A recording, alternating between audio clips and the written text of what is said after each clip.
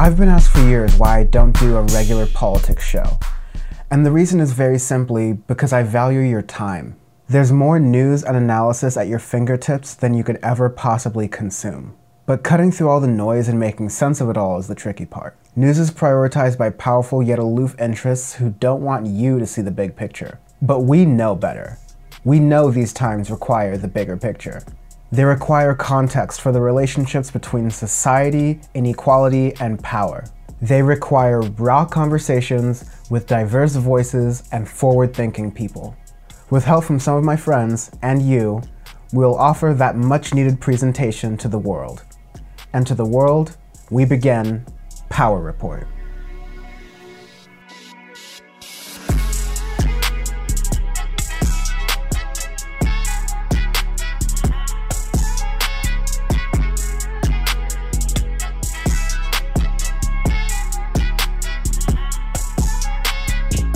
Woo! Wow, that was an intro. Hello humans, welcome to Alameda County Jail. No, I'm kidding. This is Dan from the internet, aka Dan from the web, and you heard the intro right. This is Power Report. That is the name of this project now. It is its own podcast. You will see videos from it on my YouTube channel at youtube.com/Dan from the internet.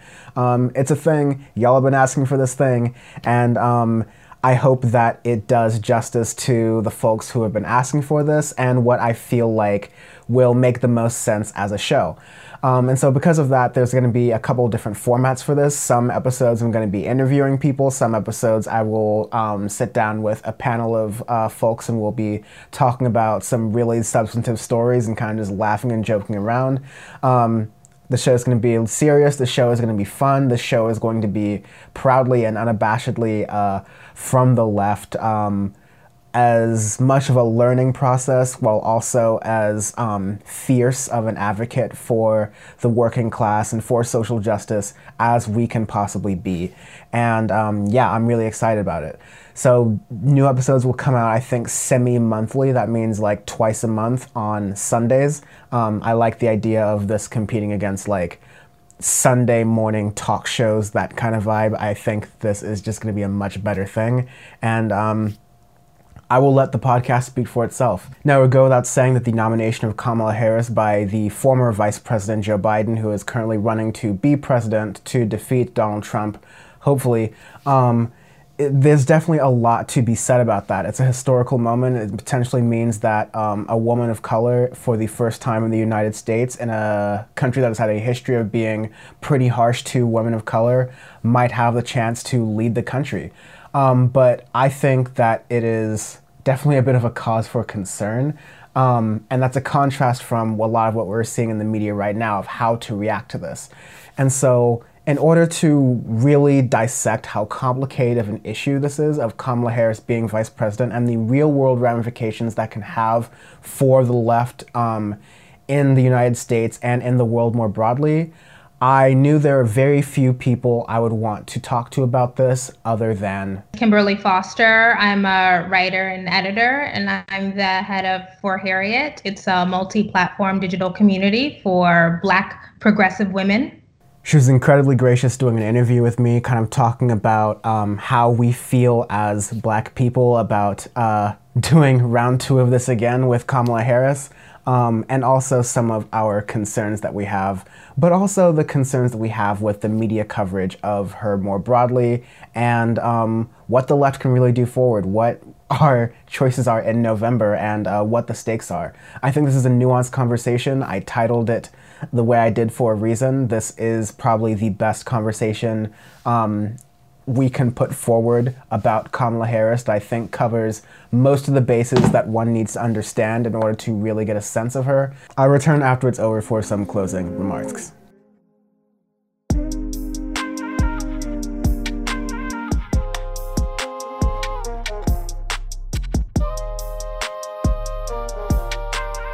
Thank you very much. I'm so honored that you would come on for this inaugural episode, bearing with me with the tech issues before we started really getting going. And I've been following you on YouTube for a pretty like long while. There were some pretty hot takes you had with like XXXTentacion. There were some strong things you said that were political that I agreed with, and they were like, yeah, this is a person who's like very multifaceted. They're speaking to things that I care about and I think are important that aren't really talked about that much in culture. And she does it from a really refreshing perspective of a Black woman. And it's not done really enough in the YouTube space. There are many like Black women who are killing it on YouTube right now, but of course there could always be more. So it's always been good to kind of see you rise and blossom. So again, thank you very much for joining me. Thank you for having me. Right. So let's get into it. We are gathered here today basically to discuss the coming of Kamala Harris, who is just been decided by Joe Biden to be the vice presidential pick for the 2020 last exit before hell world ticket, I guess. And Kamala Harris ran as a presidential candidate in this past Democratic race in 2020. Before that, she was a senator in California. Before that, she was an attorney general. There's a lot of stuff in that past, and I think we'll be able to kind of touch on a few of those things there. Of course, like we're not experts, and there's like research that I can try to like point you to, but there's a reason why, like in a lot of other cases, this moment where Kamala Harris is being chosen as the vice president and the Democratic Party kind of getting all of its ducks in a row to get this thing going, it's really bittersweet for me. I want to know if like that's something that's similar that you're feeling. I don't know if bittersweet is the word that I would use. Kamala would not have been my pick, but I understand why people are excited. I personally, not super excited, but I understand the context. I understand the history. I get it. Yeah, and it's like I want to, if I can, maybe start not like on a because it's positive note, but like there's things that I think I agree with that should be addressed. Like Joe Biden, we've got to be real. The whole idea of like a heartbeat away from the presidency has rarely been more real for a vice president than in this case. So you're looking at potentially the first Black woman to be president, the first woman of color to be president, the first South Asian woman to be president. It would set a huge precedent. It would symbolically, in a country that has historically oppressed many of these groups, show a sign of progress, at the very least symbolically. And like, you know, like I was young-ish when Obama was elected. And as a Black man who's like trying to do things like the book smarts kind of way, I even saw like a little bit of inspiration into it, even though like as I would get older and learn a little bit that Obama wasn't down with all the politics that I really cared about. So I guess like speaking to that, is there any sort of like feeling where based on your identity, you can kind of be or acknowledge the moment of Kamala Harris and that this is a really historic thing? I can absolutely acknowledge that this is historic. I can absolutely understand why so many women of color, Black women, South Asian women are celebrating Kamala. Look, I get it. It feels good to see somebody who shares your identity winning, especially when you understand all of the structural obstacles that were in their way. Like you mentioned, I remember the crazy celebrations when Barack Obama was elected, like out in the streets. I was in college, people dancing on top of cars in the streets of Cambridge, Massachusetts. Like, I remember that. But I think at 31, I'm just less impressed by the politics of representation. I'm just much more deeply invested in policy. You know, like I just want to know what your legislative agenda is going to be. And I'm just not sure what that's going to be when it comes to Biden Harris. But I get it. I really do. Yeah, I totally do. And I'm also very sympathetic to the trauma of this administration. There are unfortunately some people that I was semi-adjacent to on the left at a certain point who tried to spin Trump winning, not that they wanted him to win, obviously, but that it would be ultimately a good thing for the country. Because I don't know, in some like weird, warped, twisted way, it would mobilize progressives and mobilize the left to really build into a force. And like you can say something about like the rise of Bernie Sanders, the rise of Elizabeth Warren, and the rise of like more people getting more active and pushing past what the Democratic Party establishment is. That has nothing to do with like the pure chaos that the Trump administration has caused, and the lasting ramifications that are going to be felt, like ripple effects, for years to come. And so I completely, to that extent, I sympathize with, okay, Joe Biden, Kamala Harris. There are some strengths with Kamala Harris as a person, maybe as a leader, but even as like a legislator, there are those strengths. But and it would be not Trump. The option would be not Trump. I will be clear. But I say all that to preface, like, yeah, there's a lot of stuff I find about, like, I mean, I found a lot of stuff about Joe Biden problematic as hell. I still haven't forgotten about, like, the whole Tara Reade case that kind of was, it was interesting how the Democratic Party kind of coalesced around Joe Biden in that when they had made a case about holding horrible men to account. I'm very wary of this same sort of coalescing around Kamala Harris and Joe Biden, forgetting the kinds of policies that they fought for and stood for during the Democratic primary. Yeah. Yeah. I mean, I agree with you. I think the political calculation of let Donald Trump win, and then that will inspire the masses to move much more left, and then that will set us up for a radical leftist or a democratic socialist in 2020. Didn't pan out.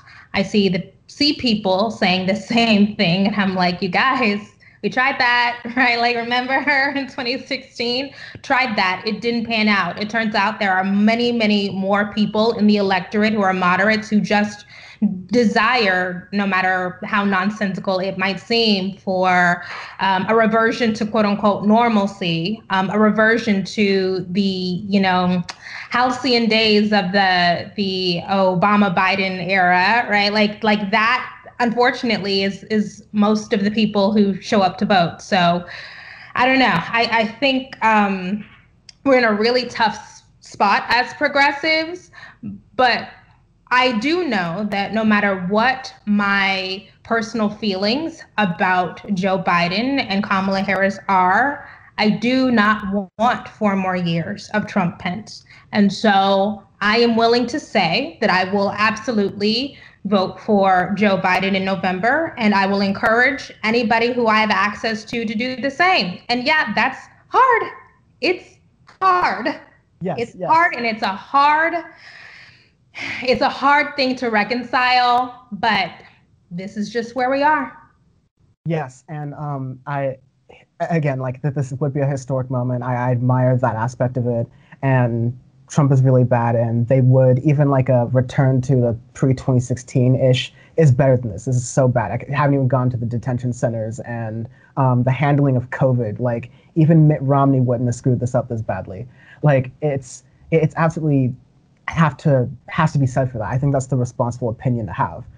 But I really want to kind of use this opportunity to get into the specific like policy issues I have with Kamala Harris, if you like don't mind, and like we sort of see with that. So like for me, I think the biggest issue of or like one of the biggest issues of our time, besides climate change, is Medicare for all. Like everyone needs health insurance. It's ridiculous that your health insurance, if you even do have it, if it's good and you're privileged in that sense, it's tied to your employer. And so if for some reason you lose your job, let's say because there's lockdowns and a pandemic that's being handled very poorly by the president, you lose your health insurance and there's a health scare. This is such a no-brainer thing. And for a moment in the beginning of the primaries, I thought Kamala Harris was going to jump onto the Medicare for all bandwagon because I think Bernie Sanders and a couple of more other progressive senators proposed it, and then Kamala Harris signed on to it. Actually, it might have been Kamala Harris and Bernie proposing it together with Ed Markey in the Senate, if I remember correctly.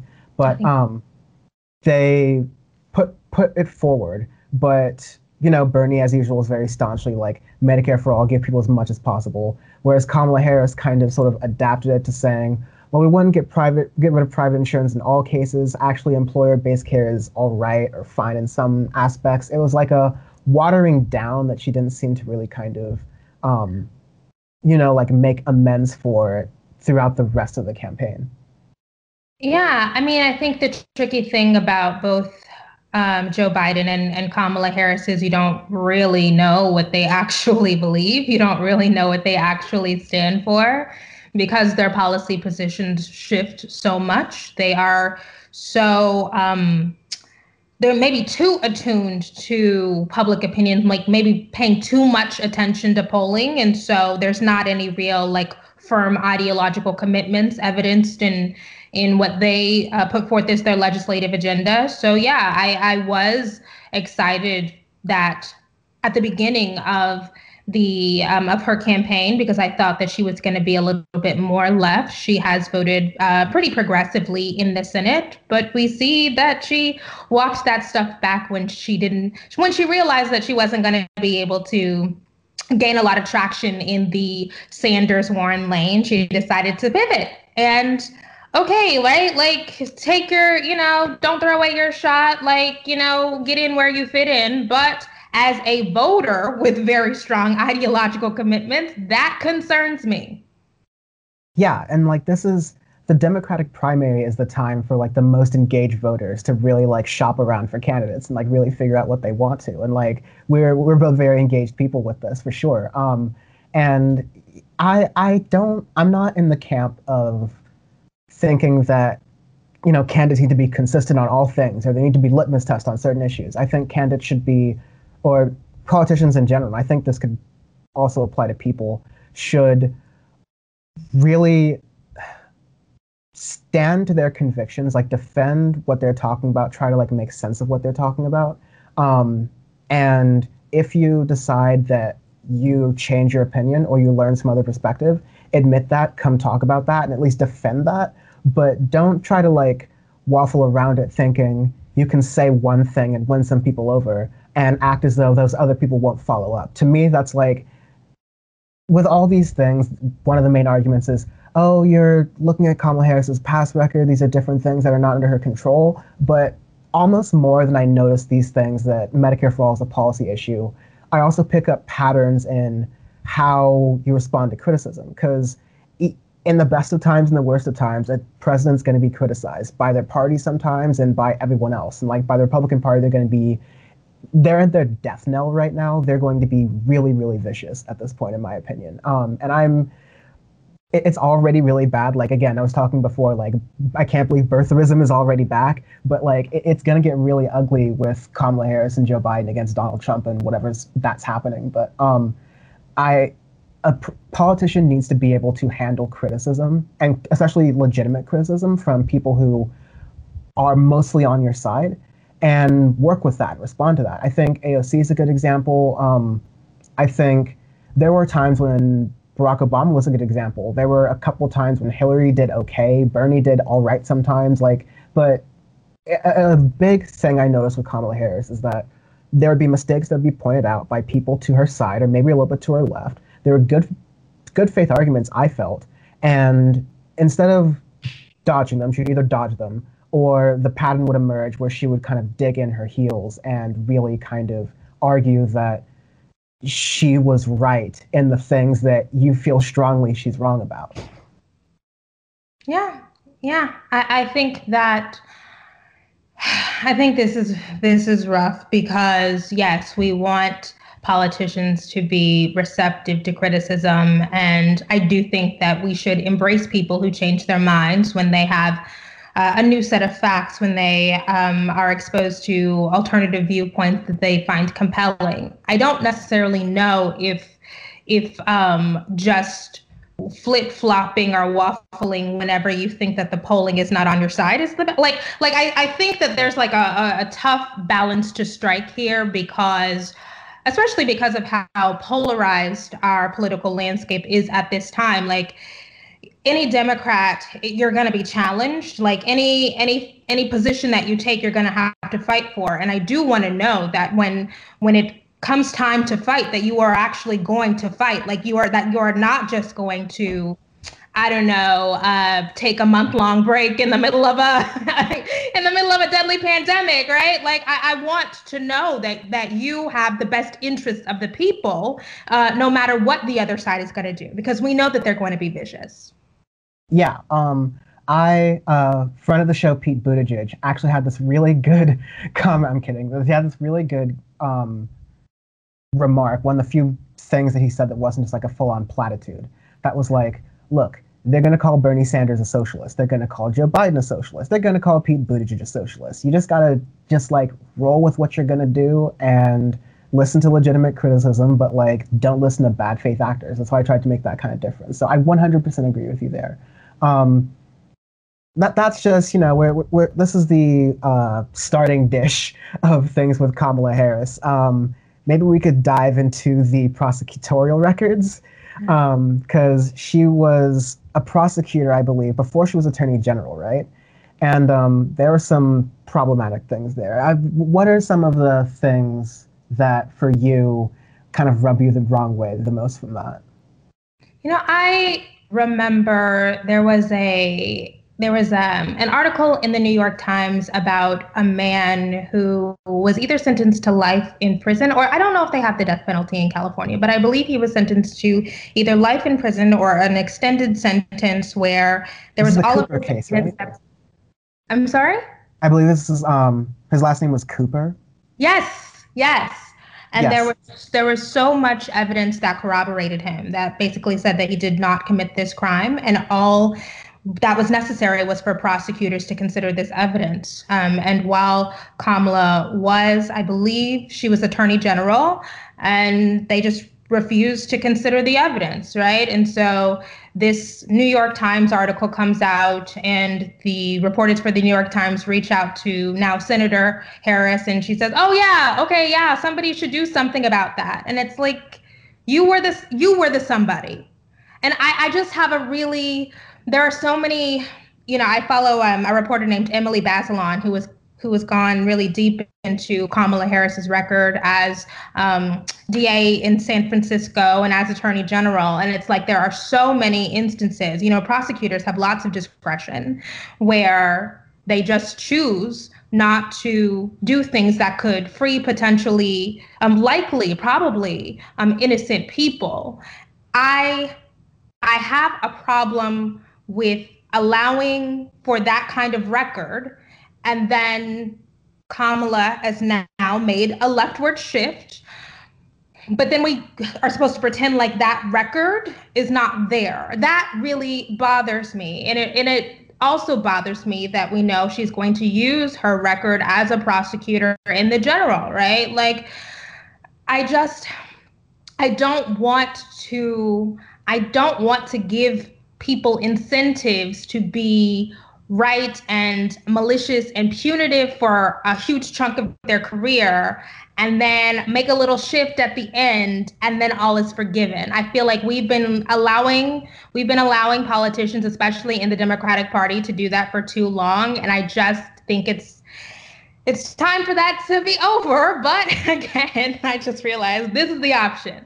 So You're yeah, damn, you're damn radical. Why would you want anything like that? An accountable Democratic Party? Come on.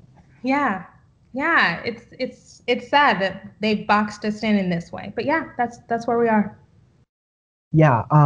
My Kamala Harris, like, what was it, like special order, let's say, is as a thing from California. So I'm like a pretty fairly native California. I've at least adopted this place my home just as much as every transplant. And the thing she did while she was Attorney General is, I'm pretty sure it was because it had ramifications throughout the entire state.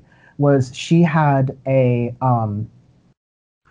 policy where she wanted to get cut down on truancy, the issue with students not showing up for classes, the early childhood development's important, etc. Things we all pretty much agree with.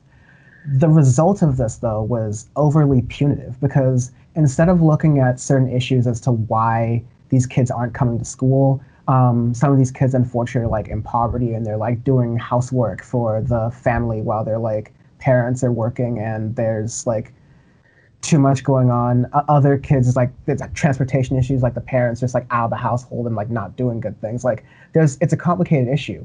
You don't solve that problem by jailing the parents or like putting the parents through the criminal justice system where they have to deal with bail and court dates and all these other traps that get them further locked in, make it harder for them to get that job that they need for their health care if they're lucky enough to have that, so they don't fall further down into poverty and get more issues. It's like, I don't get how some of the woke folks who are out there can reconcile that with Kamala Harris's record. And then again, the pattern I kind of put to attention that really makes really kind of bothers me the most is that when this is brought up, she defends what she did. She said, look, some have criticized it as being overly punitive, but overall we solved the truancy problem. The truancy rate is better. And she just like, I wish, again, you have your wishful thinking that's really logical about how the Democratic Party should be more accountable to people and how they should listen more. But I think, yeah, politicians more broadly should be able to say, yeah, I messed up. There's no reason that I should have put women of color through the carceral system on my path to being the first woman of color in the White House. Like, there's something within me that has to say, hey, that wasn't cool. That wasn't right. Maybe there's something I can do about all the people who are locked up for petty marijuana offenses or drug offenses, instead of laughing about smoking weed on the Breakfast Club and kind of like joking about that while you have this record of people who are in prison. I mean, like, there's some people like Candace Owens, and like we don't need to get into that, right? But like, there's some people who like, okay, maybe you're just so detached from the Black experience, or you're so detached from knowing people whose lives have been ruined by this stuff. And like, how can you do that as a politician, as trailblazing as you are, and sort of hide in that? Again, it shows a pattern of behavior that makes me concerned about how accountable she would be were she to govern. And again, the sad thing is, I still advocate for her to govern instead. It's horrible. Yeah. You know, I think something else that I've really had to make peace with is that there are many, many people who are supportive of Kamala Harris and the kind of punitive measures that she's taken throughout her career as a prosecutor. So there are many Black folks who are small c conservative, many people of color who are small c conservative. They might have an issue with mass incarceration, like the broad idea. But when you talk to them about arresting people because their children were truant, they say, well, they need consequences.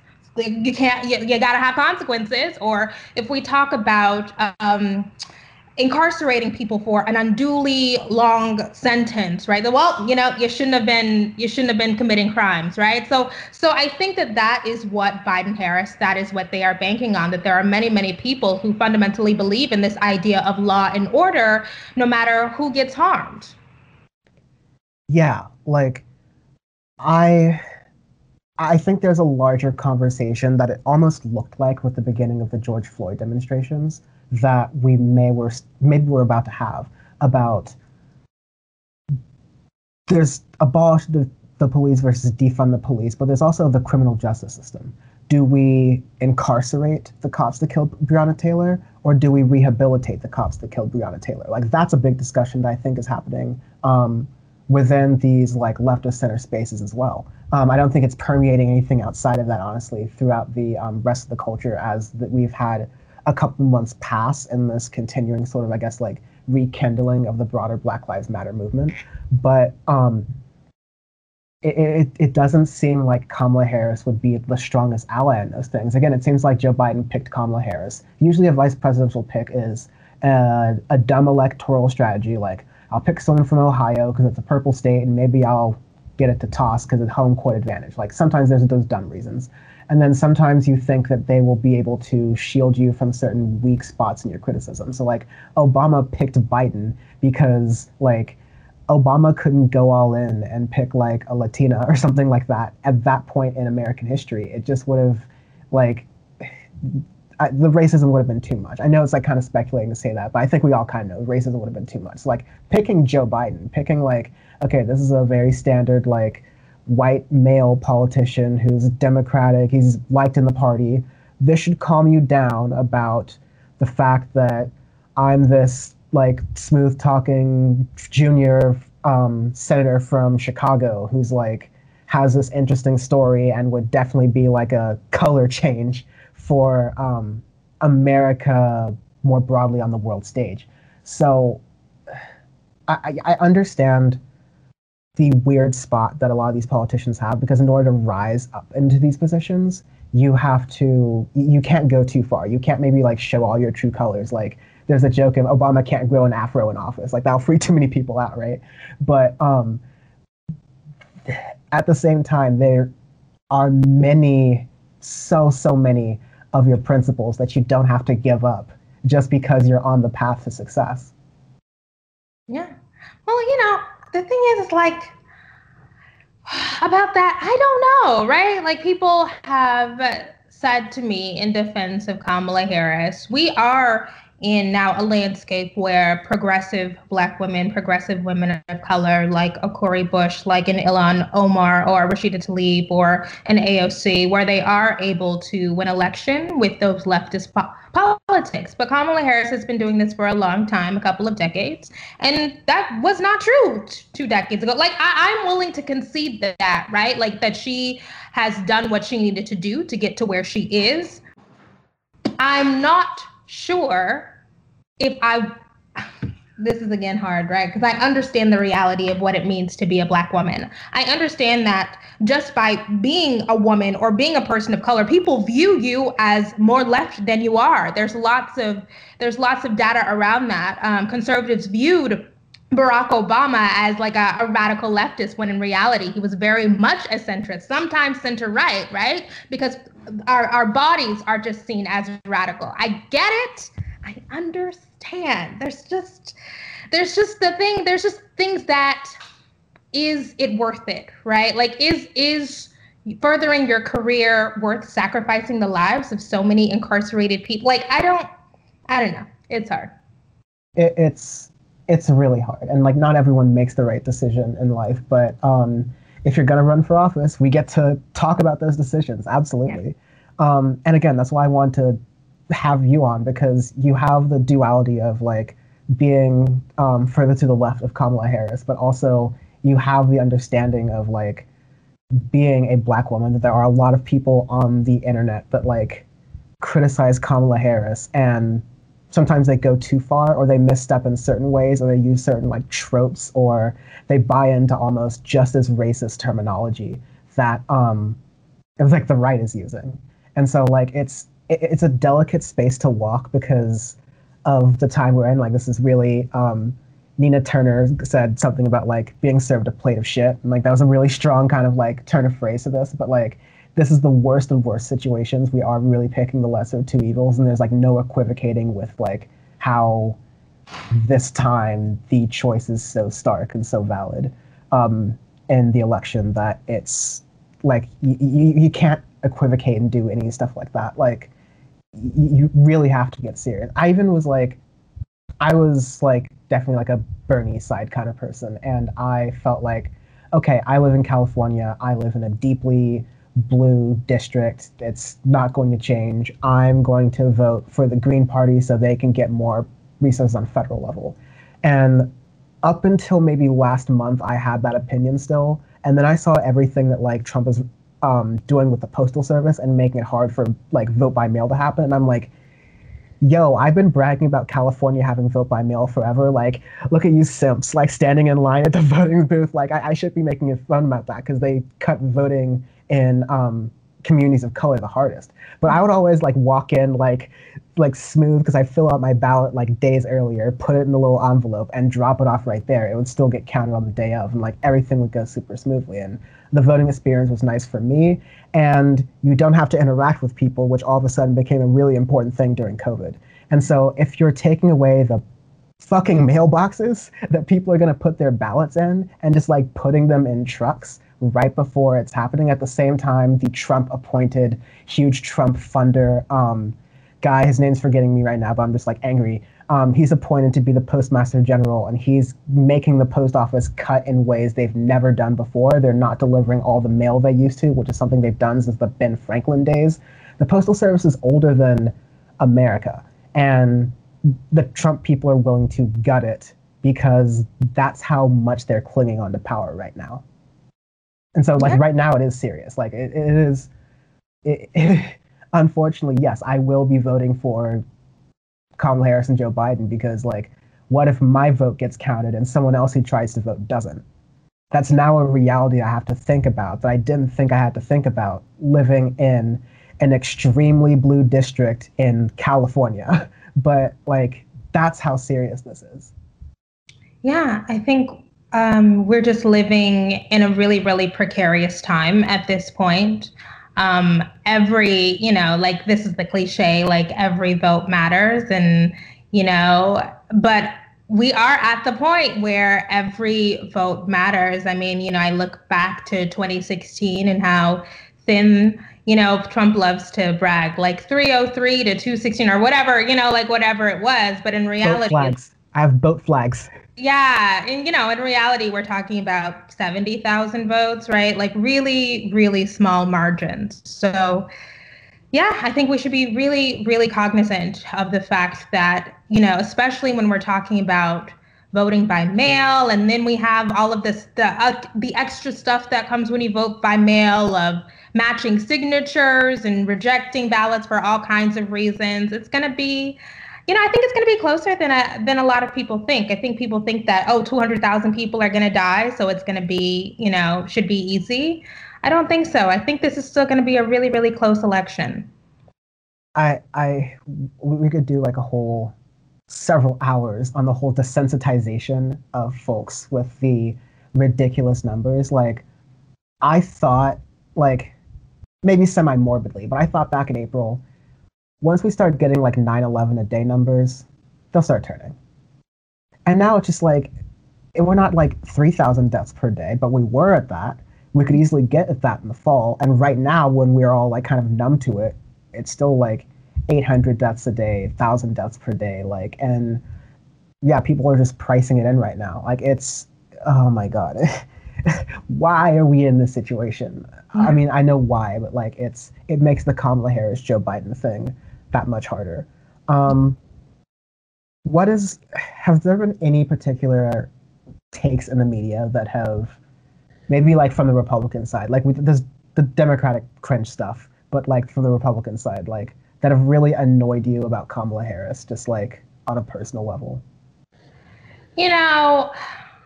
I am critical of the way that I think Kamala has maneuvered throughout her career, but I don't want the Republicans to talk about like her being overly ambitious or something. Like that's why. So this is a double standard, because when I am talking about the way that Kamala has maneuvered in her career, I am talking about the ways that vulnerable people have been affected. When the right is talking about the way that Kamala has maneuvered throughout her career, they are talking about racism and sexism.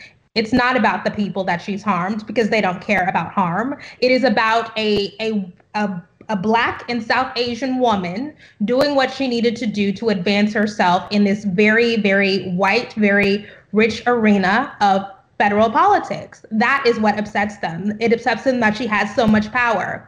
I understand that the basis of our critiques are not the same. And so now that puts me in the position as a Black progressive woman of being like, you're being racist, right? Like this is sexism, right? Like this is not about policy. This is not about the stances that she's taken or her ideological commitments. This is about racism and sexism, and your aversion to quote unquote identity politics. And so now I have to call that out and defend Kamala. I think Derica Purnell wrote a really great article for The Guardian about the kind of bind that progressive women are in when it comes to Kamala Harris, because we have to defend her against the racism and the sexism, because that stuff trickles down.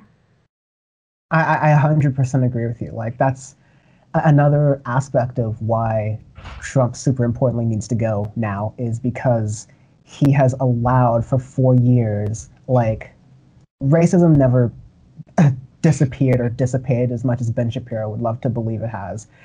If anything, there's just been like someone trying to like plug their finger in the like dam that's currently about to crack of like racism and trying to tamp it down. And then Trump just burst through all that and let the racists run free until the anti-racists started like really branding themselves and getting onto their own, and statues started falling. And now you're seeing like a little bit of a pushback in the East Coast sort of like opinion article sort of world, where the idea of anti-racism as opposed to post-racism is a factor, because Donald Trump has caused this festering environment of racism and sexism. That's nothing to say of like the sexism. And even though like he's completely survived the Me Too era, like everyone says cancel culture this, cancel culture that, Trump is chilling. And a lot of other these abusive motherfuckers are chilling too. But like, that's beside the point. Like, he has allowed this stuff to fester, and unfortunately Kamala Harris is going to have to bear a lot of the brunt of it. And we as progressives, and I'm talking about like people of color who for some reason, like Black people or even Indian folks who are sharing this like, oh, she's not really Indian or she's not really Black stuff, like don't let them divide us like that. We can't, we gotta see this for what this really is, and have these difficult to have and nuanced conversations that require like a lot of research and thinking. Like, I admire how you can sort of pull these articles out of thin air. My brain can't do that. That's really respectable of you. But like reading a lot of different people's opinions and real reporting about this stuff in order to have a nuanced conversation of there's a difference between racism and sexism towards like Kamala Harris's efforts to advance her career. But you can also look at what she did in her career and how she responds to it as an indicator for how she might behave based on real policy choices that are tangible that we can point to. And that's where the nuance is had. Again, like, I'm so starstruck that we're having this conversation. So yeah, that was a really annoying thing for Republicans to have done. Most of the progressive stuff, I don't know, how are you with the K-Hive folks on Twitter? How is that relationship? So the K-Hive is not progressive, right? Like those are like small C conservative Black people generally who would stand Kamala. But I just think that this idea of like having political stance is so stupid. I think that the K-Hive in particular is like, you know, I'm like the queen of nuance. I hate this. But like, I understand that because Kamala has the identity markers that she has, that she is going to be subject to a particular kind of malice, a particular kind of nastiness. So on that hand, I understand why the people who support her or who want her to thrive in this political space, why they would try to rally around her. But I think that standing a politician is the dumbest stuff. Like, are you freaking kidding me? If we are talking about holding these people accountable, right? If we are talking about having a quote unquote ruling class, having a political class that actually cares about how we feel, the way to get there is not by trying to insulate them from every single criticism. Because what happens if you are a member of the K-Hive and Kamala does something that you don't like, right? Like, does that mean that you have to stop being in the K-Hive? Does that mean that you're actually going to speak to it? Like, no, like we want people who ostensibly work for us to understand that you're not going to get a pass. Like, it really bothers me because, again, I feel like we've learned nothing from the Obama-Biden years about creating, like, propping these people up as celebrities, right? Like, we get nothing. They will give us nothing and, like, tell us to be grateful for it. That's not the position that we want to be in. Yeah, so if I weren't freaking out about like the sound quality, I would be like snapping my fingers in applause, like, yes, go on, go on.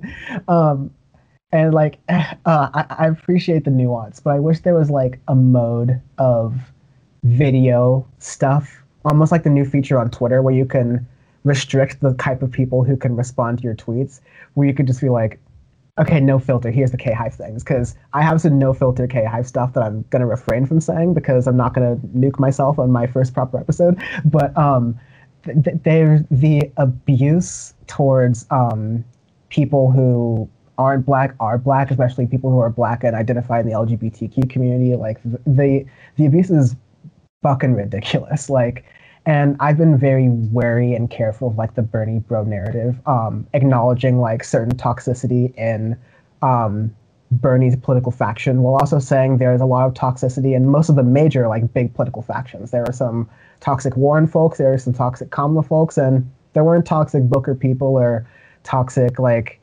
Klobuchar people, because there are very few of those people. I mean, like Yang Gang was also its own like separate thing. Like I love 60% of them, but like there's a lot of, I don't like to make that much about any particular candidate's thing, because I don't think K-Hive has anything to do with Kamala Harris, nor is it at all representative of her as a politician. I want to make that clear. But I do think there is an interesting double standard on like whose like political fandoms get seen in a good light versus whose don't. So the criticism I disliked the most was a Daily Beast article. I forget who wrote it, but someone shared a tweet that was just like a side by side of, one was, bro, no, Bernie's like toxic, sexist Bernie bros and like how he's not dealing with them, or some paraphrasing like that. And then this one was like, Kamala Harris. Kamala Harris is VP and we have no choice but to stand. It's like, it was written by the same person.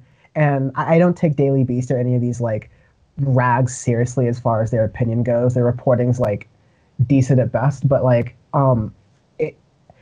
I don't get how people lose their fucking minds. Like they make political cults, and I love how you pointed that out, because it is one of the most problematic and truly the most toxic thing I think about our political culture right now. Yeah, I agree. Yeah. Okay. So I'll just do some like rapid fire things, because we the prosecutorial records like got us going. She generally, Kamala Harris has that one quote where she generally felt that Israel met human rights standards overall. Is a really decent like side supporter to AIPAC. Like there's definitely room as a politician to be a little bit more adversarial. It's definitely difficult because the moment you don't side along with AIPAC, there's like a whole cottage industry of conservatives willing to call you anti-Semitic. Like Ilhan Omar has been really brave, I think, in a lot of the pushback she's gotten for generally, I think, being on the right side of things, and also admitting when she may have gone too far, or like when something she said could have been misinterpreted in the wrong way. So like that's a props to Ilhan for that. But Kamala Harris, I believe, voted for a resolution to celebrate Israel's occupation of Jerusalem. Like that seems a little I don't like those kinds of things. Back to the Attorney General stuff. There was a case where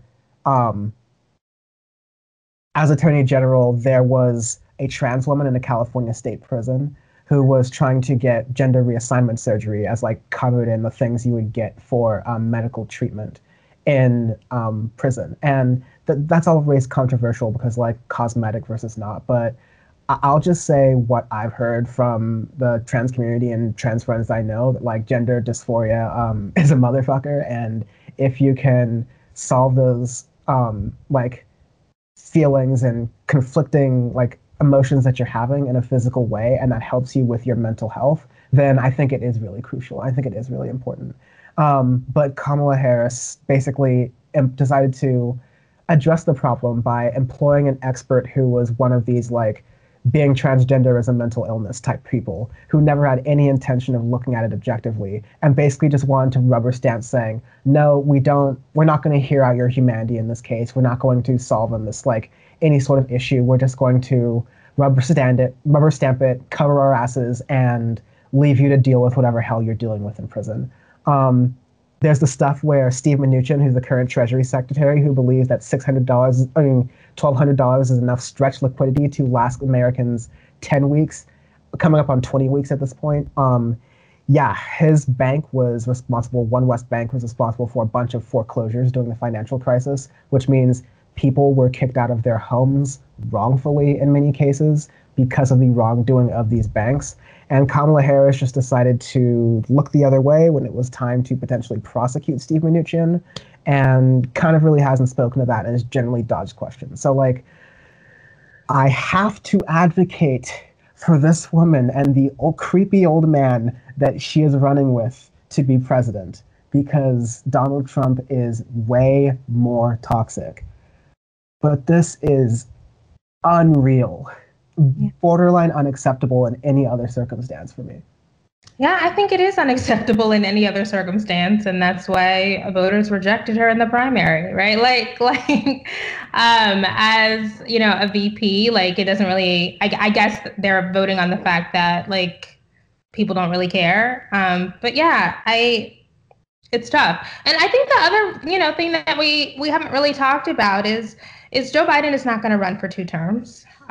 He's not going to make it, right? So Kamala Harris being the vice president at this point makes her the heir apparent for the presidency. Like that concerns me. And so are we ever going to come back around in 4 years to having real discussions about Kamala's really problematic prosecutorial history? Probably not, right? We're going to have 4 more years and allow her to disassociate from. It's like, okay, and so we're going to be stuck in this cycle for 12 more years. Like I don't. That makes me concerned. Yeah, that makes me worried. Yeah, like we talked a little bit earlier about how there's a historical aspect to Kamala Harris being kind of, that heir apparent, heartbeat away from the presidency kind of person. But that doesn't totally make up for Joe, like, that doesn't make up for the way that you're right. I think Democrats are likely to, if Kamala Harris does end up being the president or is likely to be the president, we end up getting this race of, oh, well, look at Kamala Harris. She inherited a disaster. Joe Biden inherited a disaster. And they did all this stuff and they're trying their best. And you have to work with other people and it's on the other side of the aisle and they're not willing to work with us. So we're just doing the best we can. And so that's why, I'm a really big supporter of like being Mr. Down ballot. Like vote, do the thing at the top. It's going to be annoying, whatever. But make sure you like vote for like the hardest fucking left people who are running for like your school board, your treasurer, like your city council, your city commissioner, like anything like that. But also, there are some people who are trying to placate the left and saying, okay, listen, we're going to unite and make sure we get rid of Trump in November, and then day one we'll make sure to fight back. Well, sure, right? Like some of us we had this conversation, like you said, it's deja vu from the 2012 election. Like we probably weren't going to go for Romney. Romney looked pretty bad, but can you listen to our stuff with Obama? And we were told the same thing then. Look, Obama's bad and we know that's things, but we promise we'll continue not listening to you if you just vote for us again. And they tried the same thing with Hillary Clinton and it just didn't work for a broad number of people. And so like, I'm also very much worried that we're just like not going to learn the lessons from this moment. And yeah, we're going to, I hope my little optimistic thing is, yes, the left is broadly stronger and leftist media is broadly stronger now. So I think there will be more voices who are remembering these things and keeping a close eye on Kamala Harris. I know to the extent that I'm doing this in a hopeful Kamala Harris like administration or whatever, then I will be keeping a close eye on this stuff. And hopefully we can just be at least loud. We can be a loud squeaky wheel that says, hey, we haven't forgotten some of the stuff and we want to make sure that at least going forward, you don't do anything like that ever again, that you at least make up for your past. Because Kamala Harris isn't like beyond repair. That's just not the way I believe in things, but she's definitely got a lot of work to do. Sure. I think that if, Kamala, when she becomes the, presumptive Democratic presidential nominee in 4 years, that if she comes back to the table and says, wow, I made some mistakes, or, here's what we can do to repair some of the harm that policies that I, have endorsed as cause, like I'm for that. Like that's actually what we want. But I just need some, not to use the buzzword, but I need some like affirmative action. I need you to take some affirmative steps toward making amends politically. And we just haven't seen that yet. Yeah, maybe we can move from Prosecutor Harris to restorative justice and maybe like meet in the middle with how these needs can be met. We wanted to write down. I know we're a little bit short on time. I want to thank you very much for joining me. But I always like to end these things with something that's a little bit kind of funny or humorous. And I have a little bit of a dark sense of humor, so we'll go with that. Um, One thing I kind of touched on in the beginning was this Breakfast Club interview that Kamala Harris had, where Tulsi Gabbard, friend of the show, not quite. If we're going to talk about toxic fandoms, that's another one. But Tulsi Gabbard, during a Democratic debate, was pointing out how Kamala Harris laughed about um, carefully, casually, only once or twice smoking marijuana on the Breakfast Club, that show. Meanwhile, she was responsible for a bunch of people getting arrested for nonviolent drug offenses in California and being incarcerated, and didn't really do anything to hasten those sentences, lessen those sentences, and hasn't really apologized for that. During that debate moment, she did more of this like flip-flopping, dodging, not really apologizing for that thing. And so the interesting aspect of that, which didn't get reported nearly as enough as it should have, was Kamala Harris said that, like, yeah, of course I've smoked marijuana before. Like, and yes, I did inhale. Like, my health, half my family's from Jamaica. Are you kidding me? Like, Kamala Harris was trying to do the politician front thing on the Breakfast Club, saying, like, yes, of course, I know marijuana, which was not a very good thing to hear from Donald Harris, who is Kamala Harris's dad, who happened to pen a statement to Jamaica Global Online around the time. This was the Breakfast Club interview, so this was like February of last year, saying, and I quote, "My dear departed grandmothers, whose extraordinary legacy I described in a recent essay on this website, as well as my deceased parents, must be turning in their grave right now to see their family's name, reputation, and proud Jamaican identity being connected in any way, jokingly or not, with the fraudulent stereotype of a pot-smoking joy seeker and in the pursuit of identity politics. Speaking for myself and my immediate Jamaican family, we wish to categorically disassociate ourselves from this travesty." End quote. It's crazy. I think Kamala and her father actually might have some tension. I feel like I've read that somewhere. Like they're not like completely politically aligned. But yeah, like Donald is not. He doesn't want to be associated with the shenanigans, and I don't blame him. Yeah, that's totally fair. Like, I think um, I'm on the side of politics is really serious, and if you're responsible about it and you do your best, it's good. But like, it can't be draining. You'll burn out too much. Like, have a little fun. Like, everything in moderation, including moderation, obviously. But like, I don't care if Kamala Harris or Obama smokes weed, especially when we know like all the stuff the previous presidents did and like how they're like Alcoholics Anonymous graduates and previous coke benders. Like, again, I'm not here to judge anyone, but let's look at both of these types of cases equally.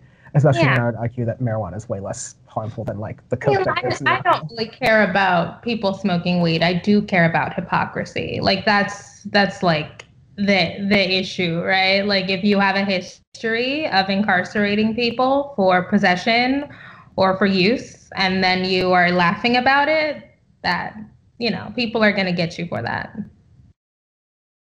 Yeah, that's I totally get it, and it's totally fair. Last question: when you running for office? Come on, the people want it. Nobody wants that.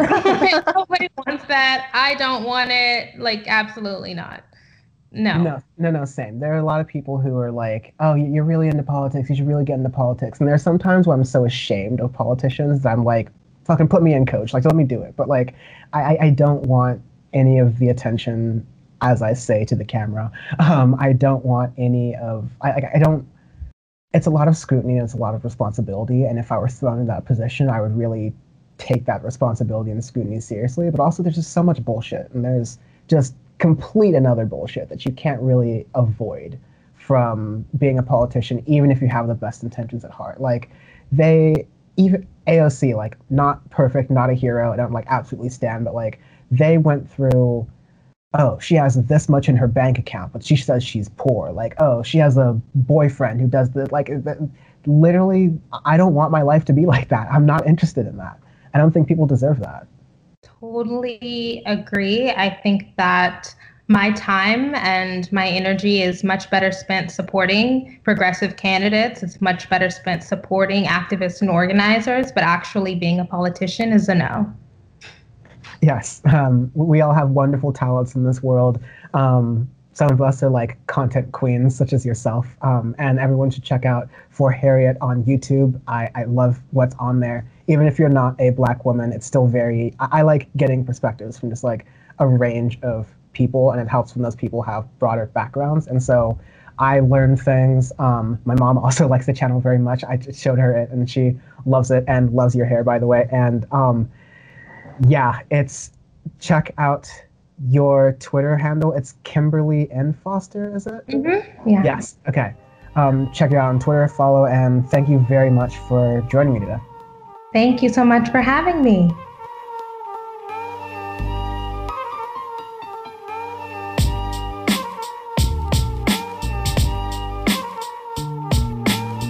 Kimberly Nicole Foster.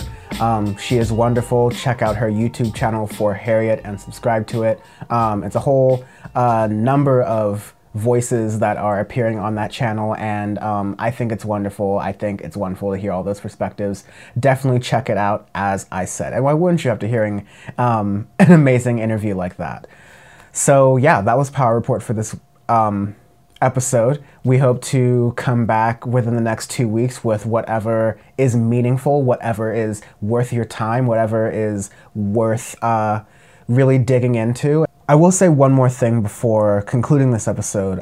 This is the first episode that I am doing that is being published that happened since the untimely passing of leftist commentator, philosopher, and thinker Michael Brooks.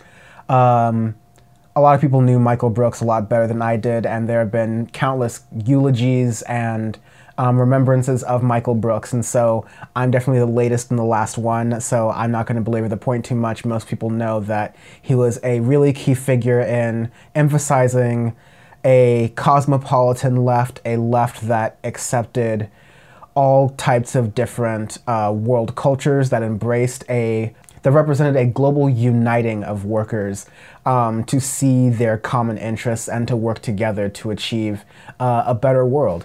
And another thing that folks in leftist independent media will appreciate about Michael Brooks was his desire and his drive to making sure that voices on the left were lifted up. I met Michael Brooks one time about a year and a half ago at a show he was doing, and he treated me and any other fan who was there, or any other like media person who was there, all the same. All the people who knew Michael Brooks said that he was a really genuine person and made every person he talked to feel like a celebrity, feel like a really thoughtful, educated person from whom he could glean knowledge and insights off of. He'd be the kind of person who would send me messages going, hey, check out this news article, I bet you'd have a good take on it. He was encouraging me to speak out and have my voice, and little did I know that he was doing that with a number of other people, hoping to eventually sort of cultivate this space on the left for a diverse set of speakers and thinkers to hash out the issues, to speak truth to power, and to analyze all of this constant news and flow of information for the broader public.